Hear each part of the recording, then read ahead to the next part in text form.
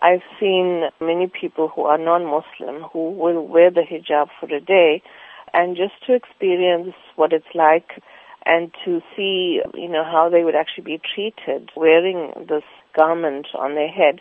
It is really about creating an opportunity for people out there to actually begin to understand the faith of Islam through, this experience of actually wearing the hijab.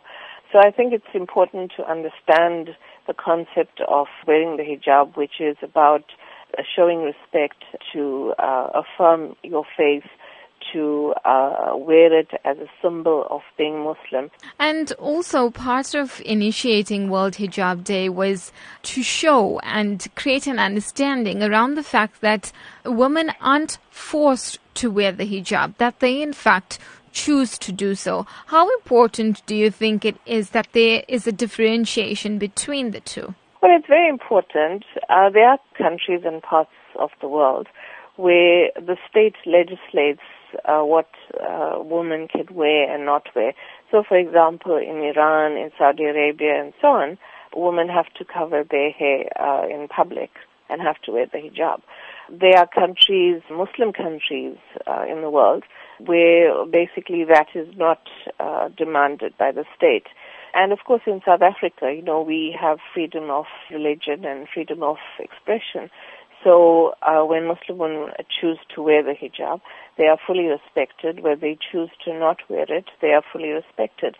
There are, of course, parts of the world where the state has begun to legislate that they cannot wear it. And that is because of the ignorance that exists. The assumption that if a Muslim woman wears the hijab, that she is somehow a terrorist. Given the pronouncements by U.S. President Donald Trump in the recent days, and of course the so-called travel ban for mainly Muslim countries, do you believe within the U.S. there might be some concern from women about wearing their hijab? Sadly, what we've seen is there have been quite a few Islamophobic attacks on Muslims in America, and women in particular, because of course they're considered to be vulnerable and the headscarf is seen as being controversial. In a sense, I think that, many Muslims are very concerned about their future in the country.